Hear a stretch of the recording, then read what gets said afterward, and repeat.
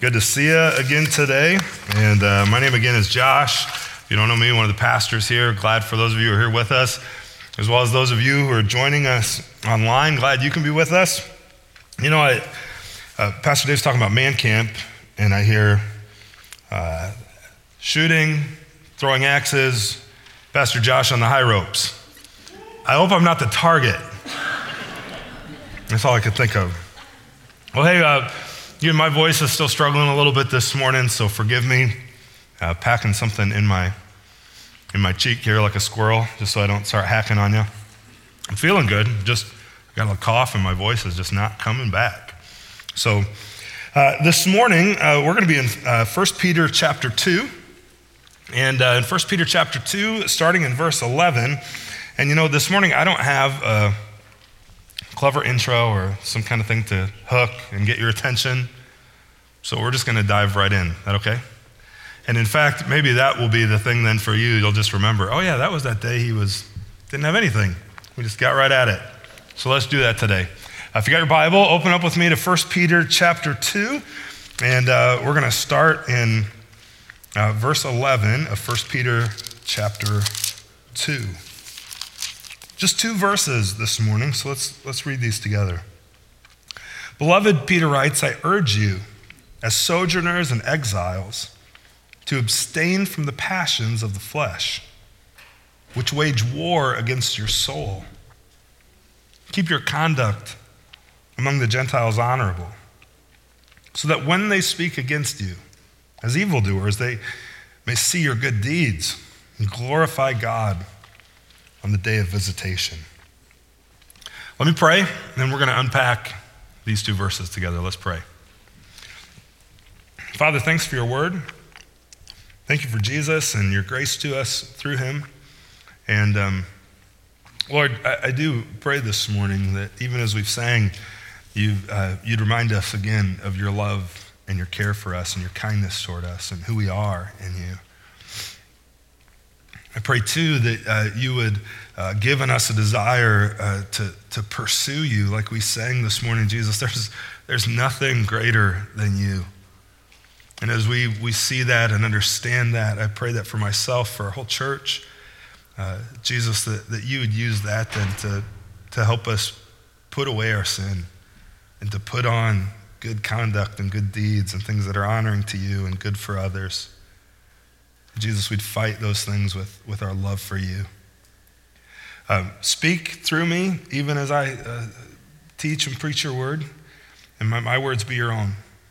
Lord, change us today, I pray in Jesus' name. Amen.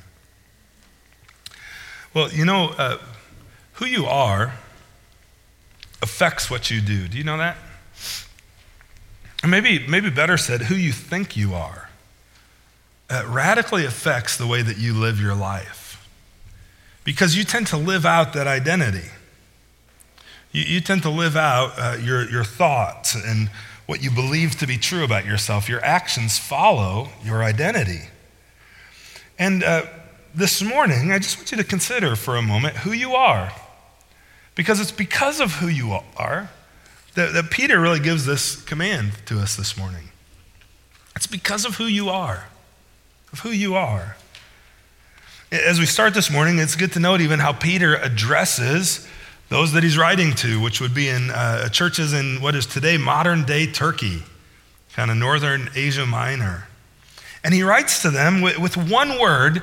He reminds them of their identity. Now, if you were here last Sunday and unpacking verses 4 through 10 of chapter 2, we saw over and over Peter mention who we are in Christ, right? Like we've been chosen, we've been picked, we've been made into a holy people and a holy nation. We belong to him as his own people and his possession. But he kind of sums all of that up with one word this morning. Look at how he starts this passage today. Beloved. Beloved. You know, that's not a term we use much anymore, is it? I mean, how many of you walked around, hello, beloved? You know, like Bart, you probably address your wife like that all the time. Good morning, beloved, dearly beloved, don't you? Does he, Steph? No? Okay, well, you should. It's kind of an archaic term. Like we don't think of it as much anymore. And it's just not used in common language much anymore. And so some translations actually, in order to help us adapt the text into just modern contemporary language, will say, your translation might even say, dear friends, I urge you, right here, right? But I think beloved is a good choice, even though it's a word that we don't often use, because it causes us to think about it. And there's some depth there to it. What Peter is basically saying here is loved ones. You're loved. You hear that ever? You're loved. That's what he's saying. He said loved ones, and then he reminds them that they're loved by Jesus and they're loved by him. You know, this is how, if you're new to our church or you've been here for any length of time, this is really kind of how we understand God's kingdom. That we're loved by Jesus, and we get to enjoy that and experience that, and through his love, he changes us, and then as ambassadors of his kingdom, we're sent to love others. So that anybody who comes in the door would know they're loved by Jesus and they're loved by us. You know, I don't know if you've noticed, but there's a giant sign on the building when you walk in. You ever seen that? It's just huge. Why is that there? It's to remind you of your identity. It's to remind you, if you've trusted Jesus, that you know who you are? You're beloved. You're a loved one. He loves you more than you ever dreamt that he might love you. You're more precious and valuable to him than you ever hoped to be to anyone in the world. Think about this. You're loved by Jesus. The creator and sustainer of the universe loves you.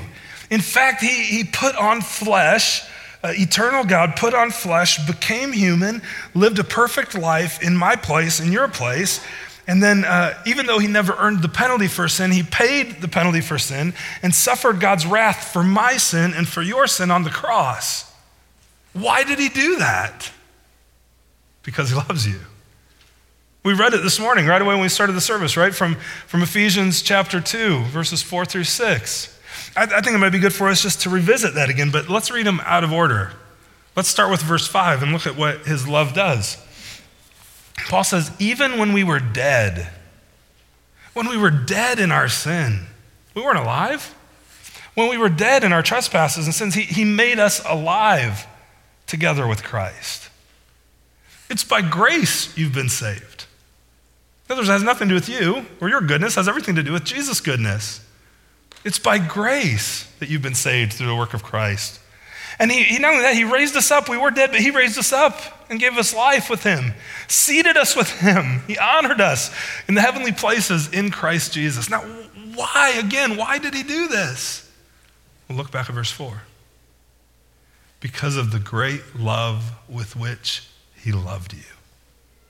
That's why. You are loved. Do you get it? You're loved by Jesus, by the creator of the universe. See, Paul tells us in Romans 5:8, God proves his love for us, that while we were still his enemies, still sinners, Christ died for us on the cross. 2 Thessalonians 2:16, may our Lord Jesus Christ himself and God our Father, who has loved us and has given us eternal encouragement and good hope by grace. He loves us. We go on and on with passages of scripture that speak of God's love for you. And not only that, but we talk about our concept of God's kingdom being loved. It's also the truth that our heart is that not only you know that you're loved by Jesus, but you're loved by us. Now, granted, we don't do this nearly as well as Jesus does, right? Jesus' love never fails. It never ends. It's inexhaustible. It's perfect. But the way we love, if Jesus' love is about here, our love is somewhere down by the carpet. But our desire is to love you the way Jesus loves, so that you would understand that he loves you. And it's because he first loved us. I mean, this has become the mission of our church, right? Have you memorized this yet? Those of you who call Wawasee home? I want you to say it with me. It's going to be on the screen. We are sent to love people and invite them to follow Jesus with us. But I think in remembering who we are, that we're loved ones, maybe we ought to just add a little reminder on the front of that before we say it. Because we're loved, we're sent to love people. It's because he first loved us that now we're sent to love others. That's the kingdom. You're loved by Jesus, you're loved by his people, and Peter is reminding his readers here.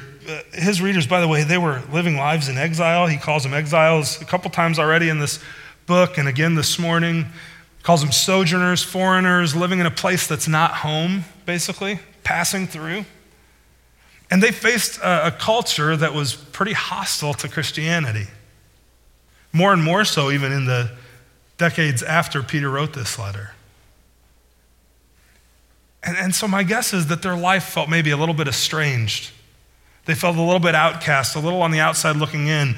Some were persecuted because of their faith. And so what a great reminder to them of who they are in Christ that we saw last Sunday, and now that they're loved in the middle of all that.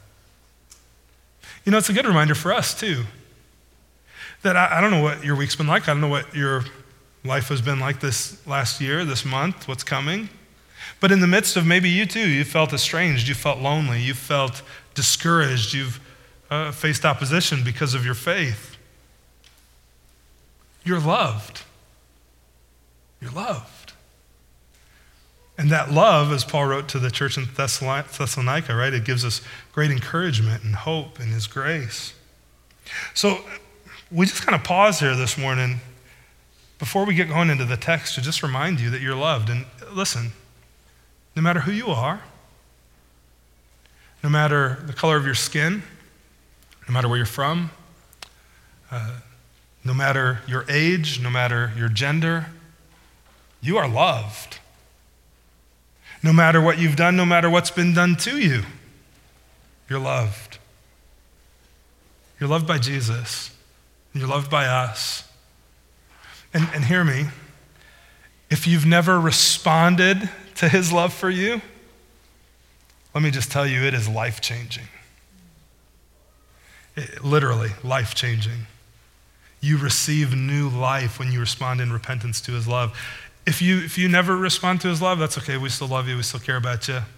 Still want you to hang around with us. But know that you're loved, and if you would respond to his love in faith, be the greatest decision of your life with eternal implications. So with that established, let's look again at our passage today. Let's just read the whole thing again. We only got 2 verses. We might as well, right? Beloved, Peter writes, I urge you as sojourners and exiles to abstain from the passions of the flesh, which wage war against your soul. Keep your conduct among the Gentiles honorable, so that when they speak against you as evildoers, they may see your good deeds and glorify God on the day of visitation. What Peter does here in these 2 verses, he kind of gives a negative command. Don't do this. Put this away. Abstain from those desires and passions of the flesh. And then he gives a positive command. Don't do this. Do this. You see that? Verse 11 is kind of the don't do. Verse 12 is the same thing, but the do. But it's really good, actually. And he tells us what we ought to do. It reminds me of a song we used to sing when I was a youth pastor, and even when I was in high school, based on a verse in Scripture of Romans 16:19. And in Romans 16:19, the song would say, be excellent at what is good, be innocent of evil. And you get into the next verse in Romans, and it talks about the God of peace will soon crush Satan under your feet. Like there's hope coming, but in the meantime, be excellent at what's good, be innocent of evil. And that verse, this is the Christian Standard Bible. He says, therefore I rejoice over you, Paul writes, but I want you to be wise about what's good, to know it, yet be innocent about what's evil, not to practice it. So because of who you are, I'm going to kind of take the lyric from the song based on that verse and do it in reverse order. Because of who you are, be innocent of evil. That's the first thing Peter tells us, right? Here in verse 11.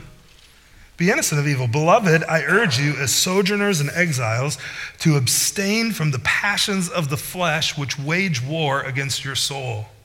I urge you. He's like, loved ones, you're loved. I urge you. You got to do this. I want you so much to abstain from those things that wage war against your soul. To abstain from the passions of the flesh, to turn from those things. Why? Because you're loved. Because you're loved. I urge you, be innocent of evil. Live out who you are, Peter's saying. Abstain from the passions of the flesh. That word abstain, the tense of it really means just this continual action, like hold yourself constantly back from those passions because they are tempting, right? The writer of Hebrews says that the pleasure of sin is fleeting. We wouldn't sin if there wasn't pleasure in it, right? But it's momentary and it flees. So Peter knows it's tempting. He knows, he's like, listen, abstain from that. Keep abstaining from it. Keep pushing it back. Keep holding back. Don't give in to it. Be innocent of evil. Be who you truly are in Jesus Christ. You know, it's not a one and done thing. But here's the thing, over time, as you resist sin and you resist the enemy and you resist temptation in your life by the power of the Spirit and the Word of God, it becomes easier. It's like exercising a muscle, right? And over time, it becomes more and more natural for you. But you have to keep working. That's why Paul wrote in 1 Corinthians, he said, I discipline my body to keep it under control. And he says he does this to live a holy life. You know, Hannah and I live with a 5-year-old boy. Do you know that? And little 5-year-old boy, I love him to death. And so because we love him, you know, every now and then we correct him on things. Well, really, every now and then, every 5 minutes. Because he's 5. He got a lot of energy. But one of the things that he often, we hear, maybe you've heard this in your house, Charlie, you can't do that. You got to stop that. But I can't. It's too hard. I can't do it. And I can't, Dad. No, I can't help it. You ever hear that in your house? Or have you ever heard that? I wonder though, how many times do we say that to God? He says, abstain from that, turn from that. I can't do it. It's too hard. I can't help it. That's just what I do. I can't help it. You know, the very fact that Peter includes this command here to abstain from the passions of the flesh tells me that there's a sense in which we can do it.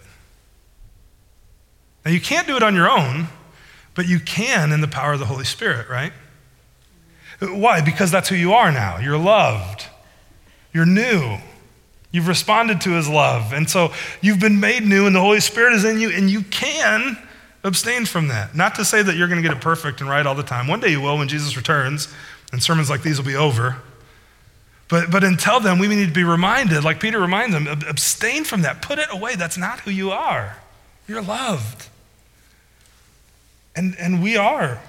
You know, think about that. We live in a culture where it's just assumed that our passions and what we desire and what we want is just uncontrollable. Just do whatever is right for you. Do whatever you think, whatever brings you happiness in the moment. Do that.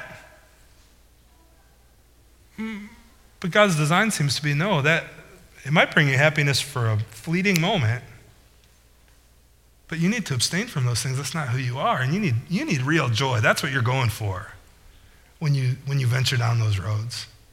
You're trying to self-medicate something that's deeper than that thing is going to fulfill. Well, when Peter tells us to abstain from the passions of the flesh, by the way, he mentioned some of those earlier in the text already, you know, to put away anger and malice and deceit and slander. But he tells us why, just right before that. I urge you, as sojourners and exiles. Notice the reasoning he gives. It's because of who they are. That's why you need to put it away. Because that's not you. Don't live like this world. This isn't home. You're passing through. That term was used in the Old Testament of Abraham when he was passing through Egypt in Genesis chapter 23, 24, somewhere in there. And he's sojourning, and he's in exile. Sojourning just means I'm passing through. Exile means this isn't ultimately home. It's home for now. It's not home forever, right? And because of that, abstain then from the things of this world. Last week we saw in verse 9, you're a chosen race. This is who you are, a royal priesthood, a holy nation, a people for his own possession. so that you might proclaim the excellencies of him who did what? Who called you out of darkness, and where? Into his marvelous light. You've been called out of that. Put it away. Put it away. It's not who you are. Well, why? Why should I? Just because Peter tells us those things wage war against your soul.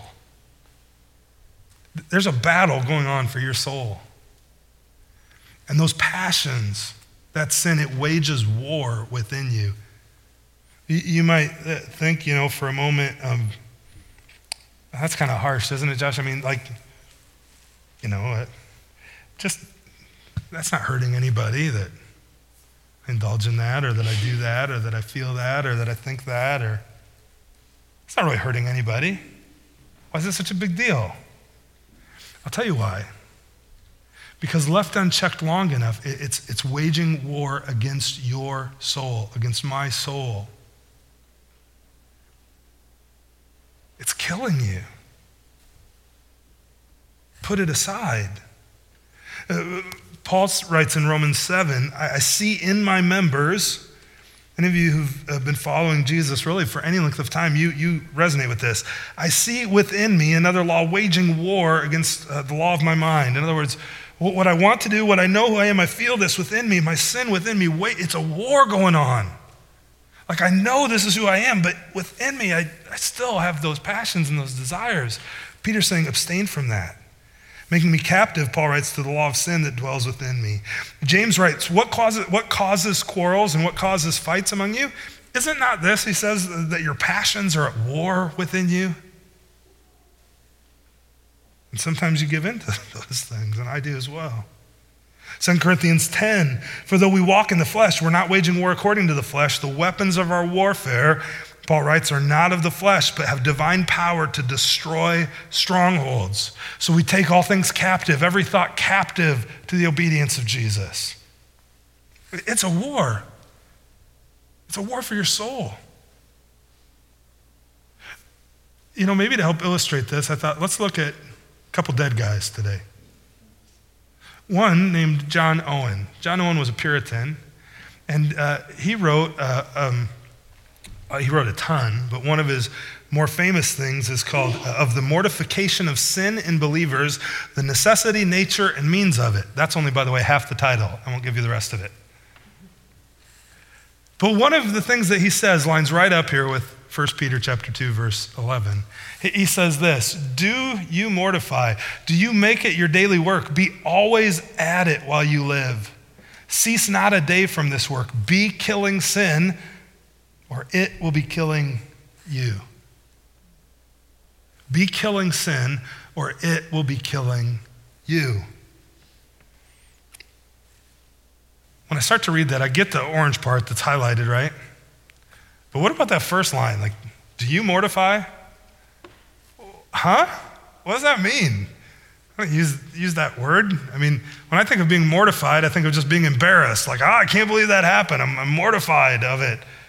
But mortified, in its original sense, not being embarrassed, it's to kill something. Literally, it comes from a couple Latin words that means to put to death, death to do, to put something to death. That's what mortification is. So when Owen talks about mortifying sin and asking, do you mortify? He's saying, are you putting sin to death in your life? Because if you're not killing it, it's killing you. And that's exactly what Peter said. If you're not killing it, it's killing you. But to mortify, have you ever butchered a pig? You've mortified it. Ever step on a spider? You've mortified it. Now you need to do that as a follower of Jesus. Because of who you are, you need to do that to your sin. To put it to death. To be done with it. To turn from it. To abstain from those things. Because it's a war for your soul. And if you're not killing it, it's killing you. All the lusts of the flesh we need to kill that rage against who we are as followers of Jesus. Who he's made us to be. A couple scriptures come to mind. Romans chapter 8, verses 12 and 13. Paul says, so then, brothers, we are debtors, not to the flesh. to live according to the flesh. That's not who we're in debt to. It says, for if you live according to the flesh, you'll die. But if by the Spirit you put to death the deeds of the body, you will live. Any of you who grew up maybe in a more traditional church or with the King James Version of the Bible, you know that this passage actually says, but if by the Spirit you mortify the deeds of the body, in the old King James. You kill it. How do you do it? By the Spirit, not in your own strength. If by the Spirit you put it to death. See, the reality is you can't put it to death on your own. That's religion. Religion says you can do it all yourself. Just try real hard, think the right thoughts, do everything right, and then all your wildest dreams will come true. It'll all come together, right? And if it's not, you're probably not doing it right yet. No, that's religion. The gospel is you're never going to get it right. You're never going to get it together. But Jesus loves you so much that he died in your place on the cross to give you new life so that in that new life, by the power of the Spirit, you can abstain from those things, not in your own strength, but in his. And you can put those things to death. Colossians 3 is another passage that the King James says, mortify. Mortify, therefore, put to death, therefore, what's earthly in you. And Paul lists a handful of the things that we need to put to death. Sexual immorality, impurity, passion, evil desire, covetousness, which is idolatry, Paul says. On account of these, the wrath of God is coming. Again, if you're trying to put those aside on your own, you're never going to be able to totally put them away apart from the work of Christ.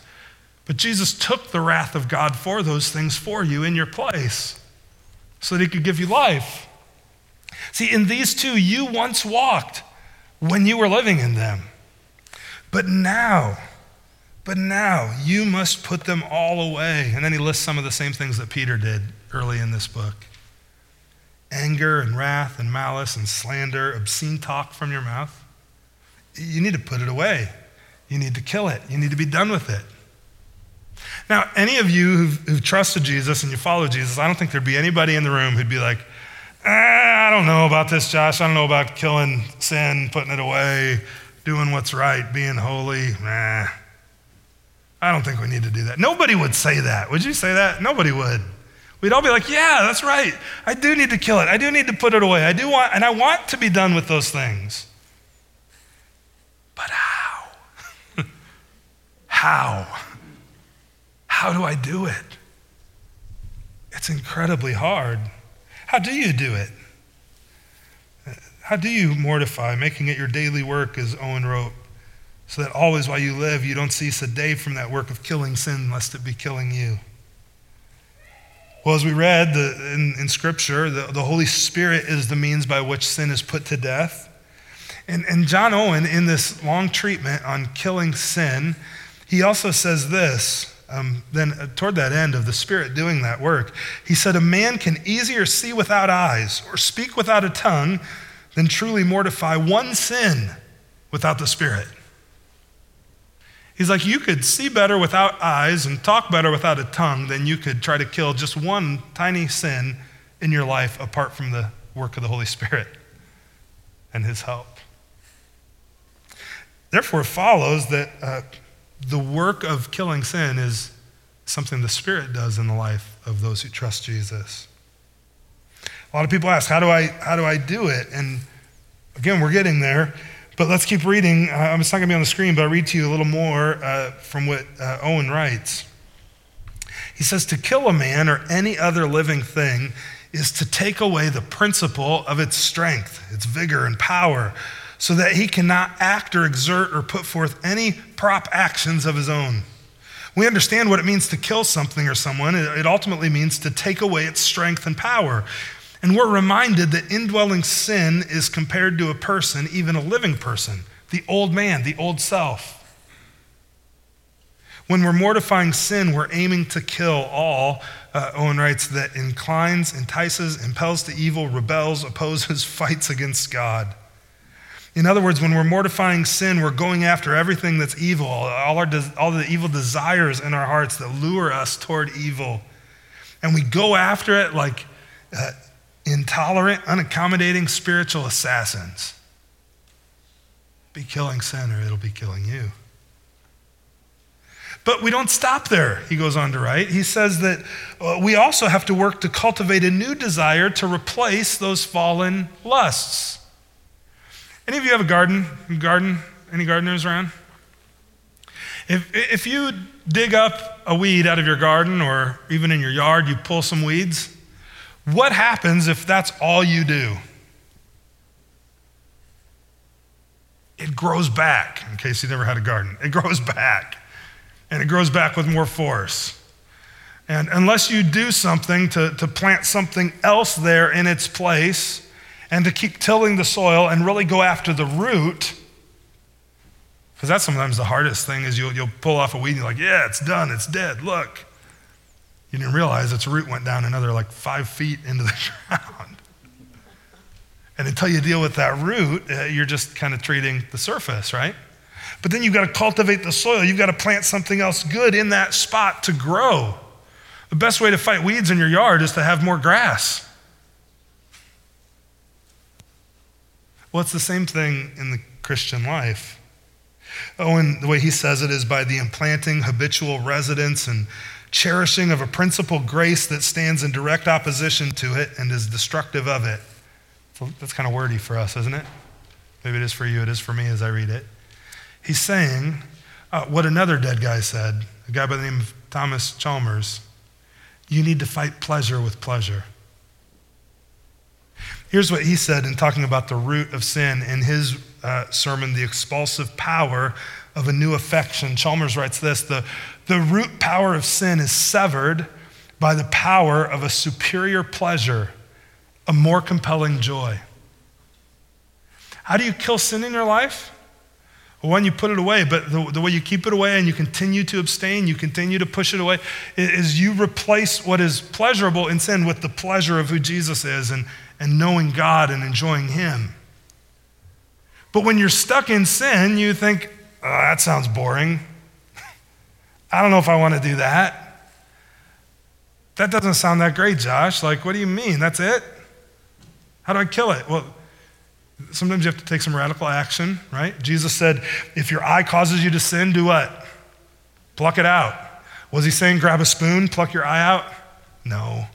But he is saying be willing to take some radical action to deal with sin in your life and be rid of it and put it away. But also, then you need to do something in that place. You need to replace that affection with a greater affection. You need to long for Jesus. This is why we've been talking about habits so much over the last few weeks. Spiritual habits, right? If you go to the website, wallaceybible.com/habits, there's scripture you can memorize that the Holy Spirit uses in your life. It's like fuel for the Spirit to use to kill sin and to grow you over time. There's links to playlists of worship songs. There's all kinds of stuff that you can do, and we're going to keep adding to that. As you develop those habits, develop those muscles to continually abstain from the passions of the flesh that wage war against your soul. When you develop those muscles, develop those habits, you begin to replace that pleasure with a greater one. That's how you kill sin. Not by trying harder, but by loving Jesus more.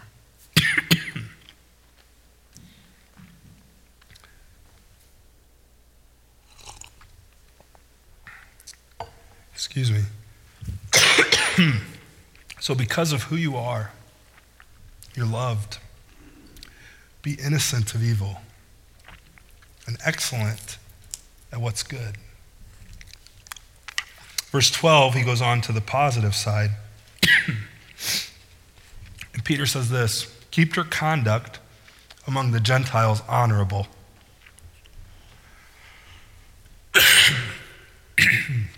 So that when they speak against you as evildoers, they may see your good deeds and glorify God on the day of visitation of Jesus' return. Now in the Bible, when it speaks of somebody glorifying God, it's always after they've trusted Christ. Like, you don't read about God's enemies glorifying him. You read about them bowing their knee to him, but not glorifying him, worshiping him. That's part of why they're punished for eternity, is they refuse to turn to him in faith and respond to his love. Keep your conduct among the Gentiles, among unbelievers, honorable. Why? So that when they speak against you, excuse me, they might see your good deeds and glorify God. You know, Peter doesn't tell them, in the midst of a world that's maybe in opposition to the truth, to just pull away and live in a bubble. He doesn't tell them, pick up your sword and fight and rebel and raise a big stink. No, he says, as you live in that place in exile, which is your home for now, do good. Put away sin and do good. Why? So that people would see your good deeds, even when they speak evil against you, and honor and glorify the Lord. And you know, friends, the reality is, more and more we do, and I don't say this to discourage you, but just to be honest with you, I mean, we live in a culture where more and more there's hostility towards being a follower of Jesus, right? And we're even accused of being evildoers. When we say, well, God designed and created everything, and here's what he says about sexuality. Here's what he says about marriage. Here's what he says about these things. And in our culture, that's looked at, you're so intolerant. You're an evildoer. You hater, you. Well, the more then that you love because you're loved, hopefully by God's grace, they'll see your good deeds, and they too might come to faith in Jesus Christ. The more you love him, the more you can put away your own sin, and the more you can have and be empowered to love people in the same way that you've been loved, and to have joy. You know, Peter, I've mentioned many times, has spent a lot of time with Jesus. He was good friends with him. He was part of kind of his inner three. And what he says here in verse 12 really echoes part of some of Jesus' greatest teaching in Matthew chapter 5, where in the Sermon on the Mount, Jesus says, you're the salt of the earth, right? And then he says, you're the light of the world. And here's what he says in verse 16. In the same way then, just like people don't light a lamp and put it under a basket, but they put it on a stand so that it shines and gives light to the whole house, in the same way, let your light shine before others. Why? Does this sound like Peter? I bet this is where Peter heard it the first time, hanging out with Jesus. So that when they speak against you as evildoers, they may see your good deeds and glorify God, the day of visitation. And the way Jesus says it, they may see your good works and give glory to your Father who's in heaven.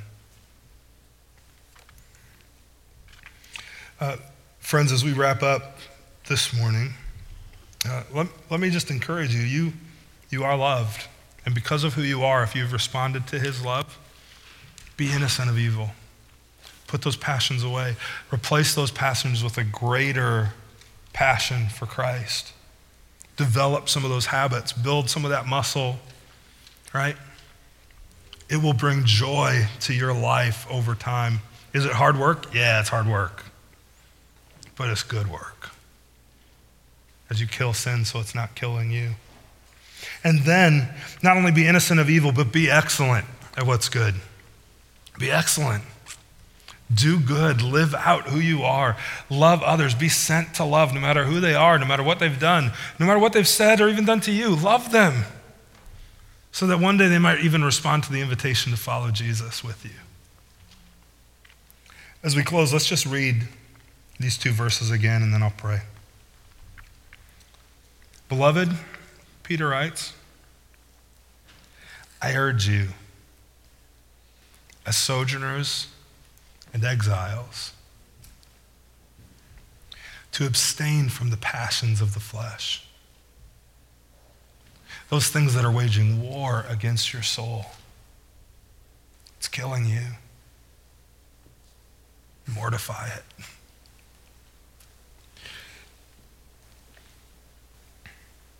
Keep your conduct among the Gentiles, among those who don't know Jesus, honorable. Why? So that when they speak evil against you, because at some point they might, they will, potentially, for some of us, that they might see your good deeds. see your love for Jesus, your love for them, and one day glorify God on the day of visitation. Friends, you're loved. Let's be about killing sin and about loving Jesus with passion. Amen? Let me pray. Father, thanks for Jesus. Thanks for your grace to us through him, the truth of your word. Holy Spirit, we can't kill sin on our own. We just can't. No matter how hard we try, we might succeed at doing some good things or putting aside some things for a time, but ultimately there's still a battle going on within that, Jesus, we need you and we need your Spirit ultimately to conquer. Friend, if that's you, if you've never trusted Jesus, you've been working so hard to try to put something away in your life or to change who you are or to conquer some issue, whatever that might be. You long to have some of these things be true of you. Listen, it begins with you responding to Jesus' love for you. Recognizing that he does love you, turning to him in faith and just saying, Jesus, I surrender. I give myself to you. I believe. Change me. And he promises to do that as you believe in your heart and confess with your mouth that he's Lord. And then he begins by the power of his Spirit that comes to live in you to kill that sin, to mortify it, to help you abstain from those things that are no longer who you are. Holy Spirit, might we live out 1 Peter chapter 2 and Jesus' words even on the Sermon on the Mount, that our light would shine, that people would see our good deeds, see in them your goodness, and ultimately not praise us, but glorify you. Lord, thanks for Jesus. We pray all of this through him. Amen.